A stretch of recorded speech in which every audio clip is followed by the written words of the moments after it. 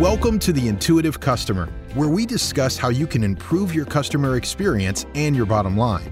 And now, here are your hosts, award-winning influencer and pioneering author of 7 books, Colin Shaw and Professor Ryan Hamilton from Emory University. So if you think of something like the evaluability heuristic, yeah? So in other words, the way that we evaluate things. And again, people will know that a heuristic is a shortcut. It's a shortcut for decision making. So are we born with those heuristics, or do we learn those heuristics? I'm sorry if I'm hijacking your what you were explaining, but doesn't that then depend I have a memory of how these podcasts go in the past, Colin. And you knew what to expect. You could see the pattern, couldn't you? Yeah. It's a very clear pattern. So if you have a very emotional experience, right? If you experience some kind of trauma, or if it's, surprising, or then sometimes your long-term memory will say, well, clearly that's something we got to hold on to. So Ryan, back in my memory, when you and I first started to write our book called The Intuitive Customer, what I really used to enjoy was just sitting down and debating with you about a subject. And we did that quite well, didn't we? Yeah, that was fun. It has, to be clear, it has not been fun ever since. But I remember when it used to be fun. Yeah. So it was fun for those first 6 months, but the last 4 years have been a bit of a write-off. Is that absolute what you're trying torture? Yeah. No, that was always enjoyable. I enjoyed just kind of kicking around these ideas and seeing where we would go. Yeah. So why do I tell all of our listeners about that? Well, we have decided that we are going to do a mini series. Maybe we're getting a bit like Netflix, and we're going to do a bit of a mini series, and we are going to do a few shows on memory. Okay, because memory is, I find, just fascinating. As you know, I know you're getting very bored with me talking about this, aren't you, Ryan? I mean, I already said it was torture. I don't know how much farther down we can go than that. Like, it's just good. Well, your memory of this podcast will be that it's torture. So, no, there's so much to say about memory. You and I talked about doing another podcast on memory and kind of talking through the ideas, and you said, nope, too much to cover in one episode. So here we are. So, and we're going to take it slowly. And one of the reasons that we're going to take it slowly is I just think it's so profound. Yeah. Okay. I think it's just one of those things where you, as you start to get into it, you start going, wow, I never really thought about it like that before. And therefore, I want to make sure that we are not just skimming over the surface. And hopefully we get some of our listeners to get as interested in this topic as I am.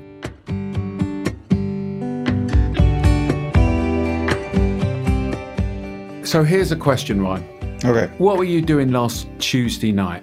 Tuesday. Tuesdays are usually the night where my youngest daughter has ballet lessons. So usually I'm sitting outside of her ballet studio doing work in my car. But last Tuesday was the end of school award ceremony for our middle daughter. So I was instead in a stuffy gymnasium listening to the names of lots of kids get read off so that I could hear the name of the one kid that I cared about. That was my Tuesday. So, dear audience member, dear listener, think about what were you doing last Tuesday, okay? Think about what did you have for dinner 4 nights ago, okay? I happen to pick on a time where, I guess, Ryan, the interesting bit about your example is you could turn around and say, well, Tuesdays I was normally doing this. Yeah, that's right. I noticed this was your sort of go-to reply. But then as you started to think about it and retrieve those memories, or try to retrieve what you're doing, you realized that you weren't doing that last Tuesday night and you were in the stuffy hall. Am I correct? That's right. Yeah, you could kind of see the whole process work its way through. And a lot of times that's the way and we'll talk more about this, but that's the way we actually reconstruct memories, is we latch onto something. So for me, Tuesday nights, I mean, most weeknights, I'm a boring middle-aged guy with a bunch of kids. Days tend to blur together for me, Colin. You happen to pick one day in the week where there's something regular that happens and that I can. Sure. And so I started there. But then I realized, oh, well, actually last Tuesday was unusual. My wife had to take my daughter to ballet so that I could attend this other thing. And a lot of times that's, memories don't necessarily just kind of drop full formed from our brains. A lot of times there's this path dependency. We need to kind of work our way back through and figure out what happened. So to sort of give listeners a bit of a view, we're going to be talking about what are the different types of memories that you have, okay? And how are they formed? We're going to be talking about how memories decay. We're going to be talking about why do you forget things, okay?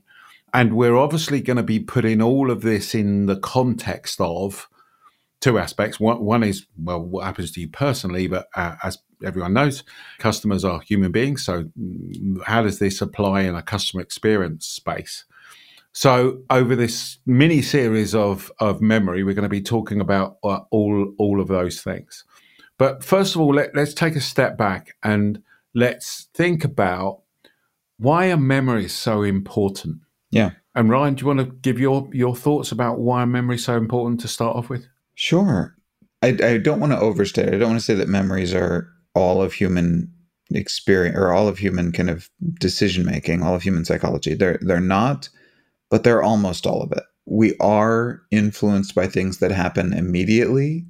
In other words, sometimes we're affected just by the situation around us. In almost every other way that we think about trying to understand people, it's mostly memory. So we mostly are kind of living in the past, where we remember previous experiences, we remember previous relationships, we remember previous emotions, and those are the things that are guiding us now as we look forward. So understanding memory is really key to understanding almost everything. And even when we talk about being influenced in the moment, a lot of times it requires the context of memory for us to understand the cues that are influencing us right now, even from that perspective. And that's the key, isn't it? Because whatever happens to you in the moment is the important aspect, is the context in which it's happened and how you have felt about those things. And I'm using the wonderful phrase, in the past. And therefore, when you start even saying in the past, that implies that you're thinking about it, doesn't it? Yeah. Or thinking back to a memory. So the more I've looked into this subject, the more I've realized that memories define us. Yeah. They define the actions that we take today because of the memories of what has happened in the past. And those can be, if you think about it from birth, those can be, learnt behaviors or learnt things. And again, we'll come on and talk about the different types of memories. But just even who you can trust. Yeah. I mean, if you didn't have a memory, you wouldn't know who you could trust. Yeah. You wouldn't know what the role of a policeman is. Again, when you start to think about it, when a baby is born, the baby has effectively a blank memory. Yeah. Mind you, that's interesting. I wonder if they do. But I mean, we're born with certain instincts, yes. Right? And I don't know that we would necessarily call those memory. Everything else, though, is memory based, right? You learn it, you develop it over time. So we're not a complete blank slate. But yeah, to your point, we're mostly memory. Yes.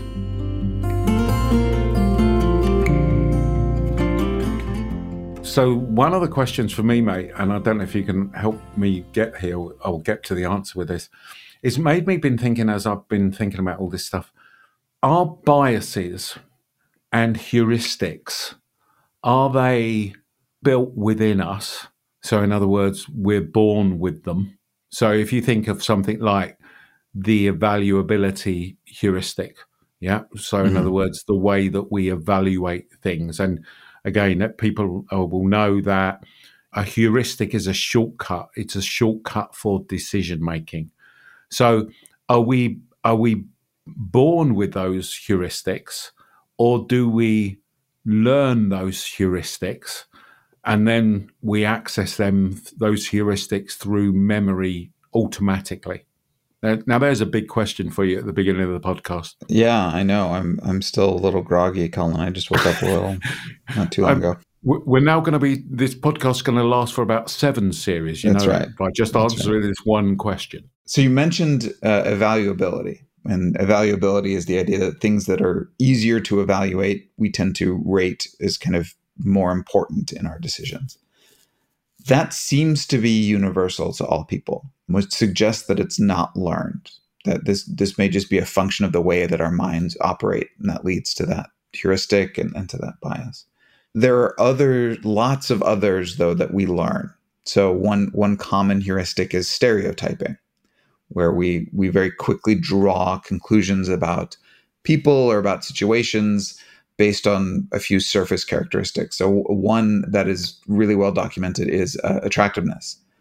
If somebody is physically attractive, you draw all kinds of inferences about them immediately and intuitively. The fact that you probably assume that they're friendlier, you probably assume that they're more successful, all these kinds of things about them. A lot of those seem to be learned. So those seem to be memory based. So as we go throughout society, we're getting all of these cues about, the world around us, and our memory forms those into these kind of rules that we can access very easily. Right. So I think that there's one category that's inborn. There's one category of heuristics and biases that are memory based, and then there's a third category, I think, that happen based on the situation. So if you think about something like extremeness aversion, that's where we tend to prefer middle options and not like extreme options as much. That one seems to happen in kind of the absence of the other two. So if we had a real strong preference for something going in other words, like a memory-based preference, like I know from the past that I prefer Coke to Pepsi, then it doesn't matter what's in the decision set. I'm going to rely on my memory. I'm going to rely on my preformed preference. Right. But if I don't, then I can rely on this heuristic that's based on kind of this. So that was a long answer to a short question, and relevant to what we're talking about today. Does memory bias us? Does memory lead to certain specific decision rules or heuristics? Yes, absolutely. And I would dare to say a lot of them. I think that memory can bias us in a lot of ways. Yeah, no, absolutely. It made me, as you were talking, think about patterns. Yes. So human beings are very good, aren't they?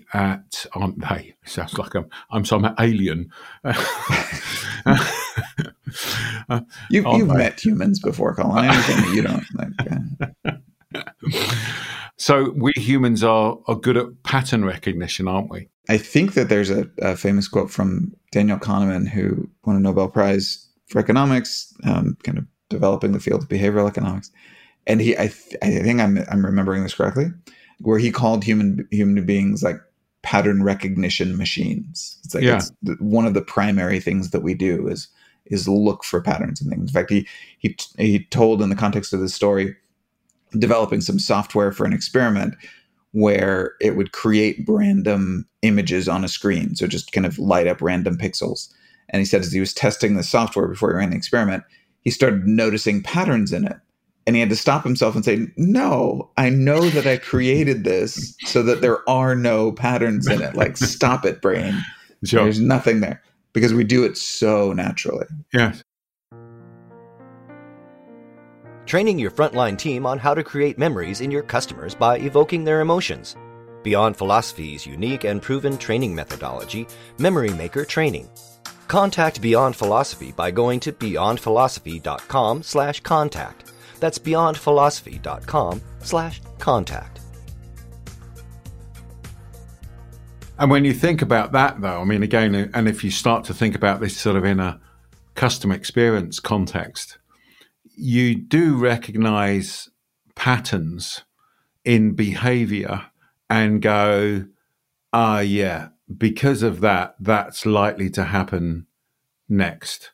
or Yes. this is the type of organization where you contact, I'm trying to think of an example now, but that you contact them. And maybe a good example is I find it, I'm sure you do as well, but just some organizations you go, yeah, this is one of those organizations that are going to try to give me the hard sell. Yeah.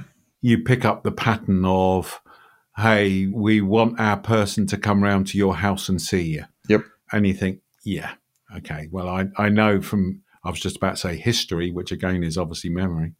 When that happens, this is going to happen. And I guess it's recognizing that pattern, isn't it? Absolutely. Yeah. I mean, talk about a memory-based heuristic or memory-based conclusion. There's no innate, well, I'm gonna hesitate on that as well.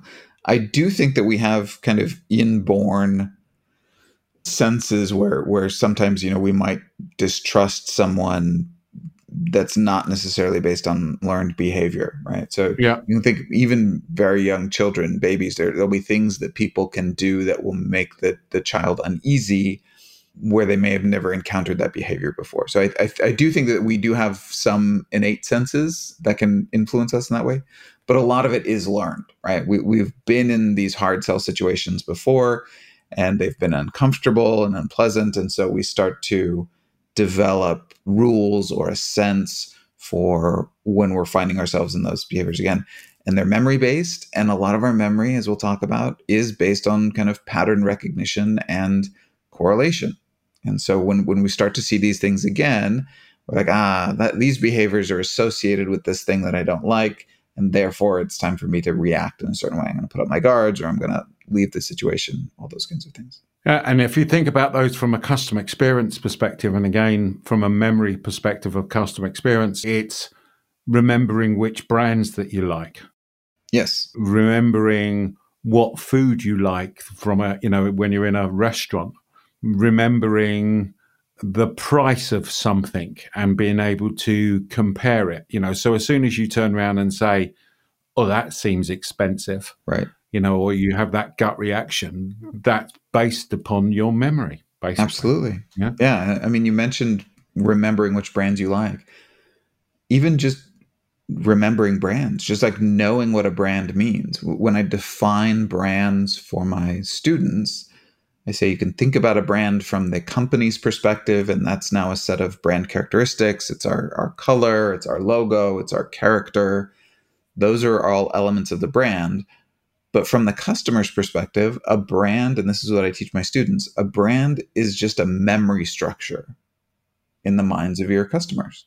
It's what are all of the thoughts and feelings associated with the idea of your offering. And so from that perspective, I think brands are just sets of memories. So yes. Brand management is just managing memories. Yes. And think about the effort that goes into the management of the brand. Yeah. Think about the money that is spent in promoting the brand, all the TV advertising and everything else, the brand association and various different things like that, the product placement, the PR that goes around it.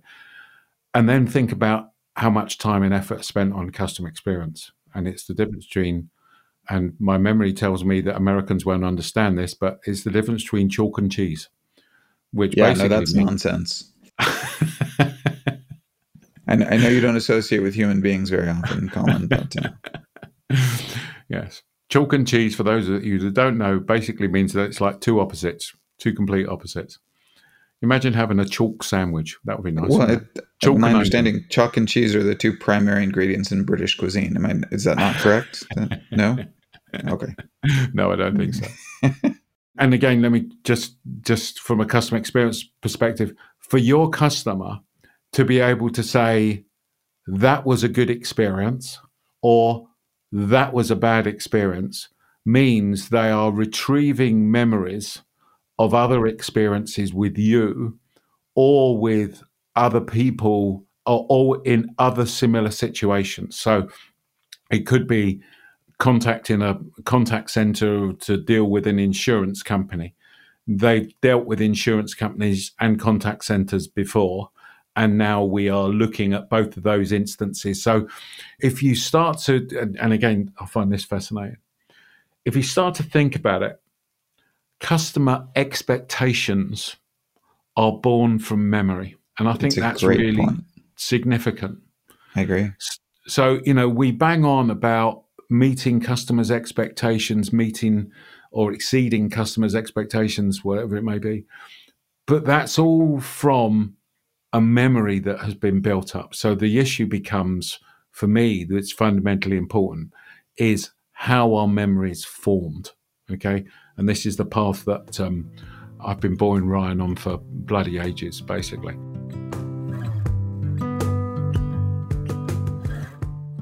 I'd like you, we're going to try a little experiment. I would like you, dear listener, to think about and remember Batman. Okay, so just remember Batman, and we'll come back to it. So, Ryan, what is actually happening? How do we remember things? Sure. So let's talk first about how memories exist in our minds, and then we'll dig into some of the specifics about the types of memory. But the memories do not exist in isolation. So when we think about like various facts that we can retrieve or various like experiences that we've had in the past, we can think of them discretely. We can think of them individually, right? And I know that the Declaration of Independence of the United States was written in 1776. That feels like an isolated memory, that fact that I remember. But the reality is that's not how our memories work at all. Our memories exist in a network structure, which means that anything that is a memory is connected to a bunch of other things that are memories. So any fact that you remember is going to be associated with, experiences that are related to that fact, perhaps emotions that have been related to that and to the experiences. And so you can think of it as this kind of branching connections of these various memories that are all kind of tied up with one another. So let me just stop you there, if I may, Ryan. I just want people to think about, can you remember the word I asked you to remember a few minutes ago? Yeah. Now, hopefully, a number of you will remember that it was Batman. And a number of you will also think to yourself, oh, yeah, it was Batman. Yeah. But I guess the interesting part here again, Ryan, isn't it? There is, as you're talking about this, there is short-term memory and long-term memory, isn't there? Yes. So do you want to build that into what you're describing here? Because I think that also is an important aspect. So there are various ways that memory's been described and is structured. One of them is short-term and long-term memory. So we seem to have, and short-term memory is sometimes also called working memory. You can think about it as this is what's on the desk in front of you, and you can kind of manipulate it, and it's immediately available to you. You can also, if you decide that it's important or if it's been used long enough or often enough, you've got a series of file cabinets behind you. So you can take it out of working memory, take it off of your desk and put it into the file cabinet. The memory structure that we're talking about when we talk about these memory nodes, those are long-term memory. And so short-term memory can often be discarded and leave very little trace behind. So you can take something off your desk and throw it away.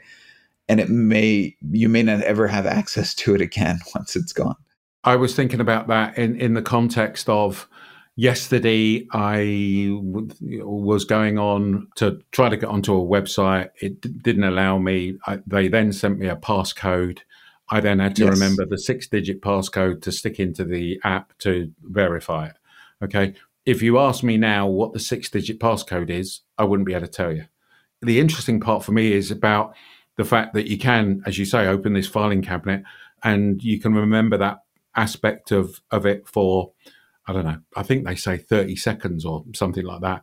But then it depends upon, doesn't it, how, I'm sorry if I'm hijacking your what you were explaining, but doesn't that then depend I have a memory of how these podcasts go in the past, Colin.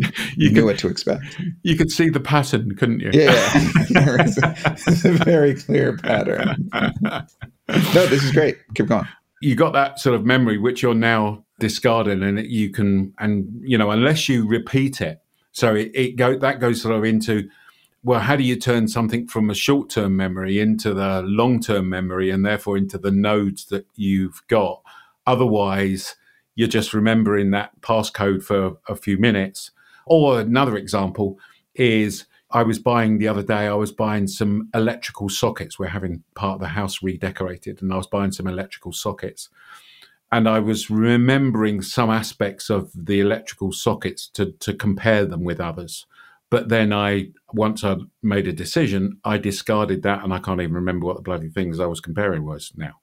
So that, again, from a customer experience is where that whole aspect of memory comes in, isn't it? Absolutely, yeah. So some stuff moves into these nodes automatically. So if you have a very emotional experience, right? If you experience some kind of trauma, or if it's, surprising, or then sometimes your long-term memory will say, well, clearly that's something we got to hold on to. So sometimes it happens automatically. For a lot of stuff, if we want it to be stored in long-term memory, then that requires effort and repetition. We need to keep repeating it until it goes, right? You can't remember. You may not even remember any of those 6 digits from yesterday.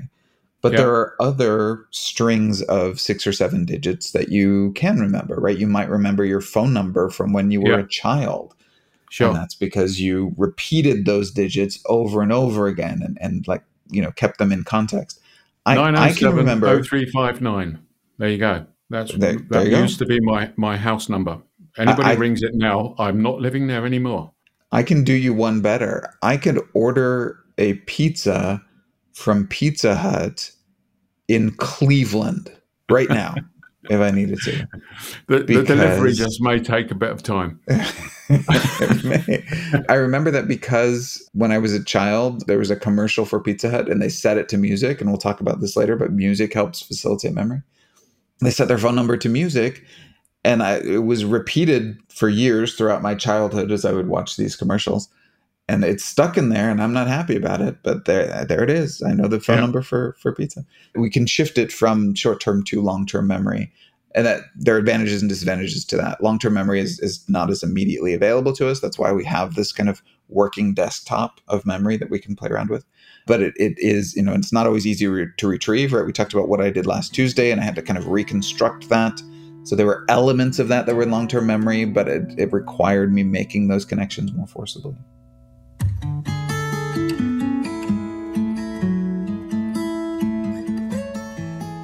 So all this stuff for me about memory is absolutely fascinating. What I don't want to do is I don't want to create a new pattern for people remembering that our podcast goes on forever and ever. We always try to keep it to half an hour. But there is so much more to talk about. And probably one of the most important things that Ryan has taught me was about fishing nets, okay? But we don't have time to go into it today. We're going to lead off with that in our next podcast next week. So I really hope you can dial into that. We're also going to be talking about next week about the different types of memories. We're going to talk a bit about how you can help store memories, how you can retrieve memories, why we forget about things, okay? And then finally, we're going to do our usual sort of so what, which is, so all this stuff is really fascinating from an intellectual perspective, but what in the hell does that mean from a customer experience perspective? So Ryan, recognizing a pattern of me talking too much, anything else you want to jump in and say at the end here? No. Boy, that was disappointing, wasn't it? Let me try again. So we'll say, I love that. Anything that... No, I think you covered it. No, great. That's it. Good. Okay, so I've got a pattern here, which is never surprise Ryan with a question like that at the end, because he thinks I'm just going to rattle on for hours. And he's probably having a snooze, and I just woke him up. You have your method, I have mine, Colin. I feel attacked right now. Okay, so please dial in next week, and we're going to continue talking about memories and why they're so important, and moreover, how you can make the most of them in your customer experience. Talk to you next week. Cheers. This has been The Intuitive Customer with Colin Shaw and Professor Ryan Hamilton. But it doesn't end here. Just go to beyondphilosophy.com/podcast to find all of our shows, access free tools and resources, and subscribe, won't you? That way you'll never miss a show. That's beyondphilosophy.com/podcasts. We look forward to talking with you next time on The Intuitive Customer.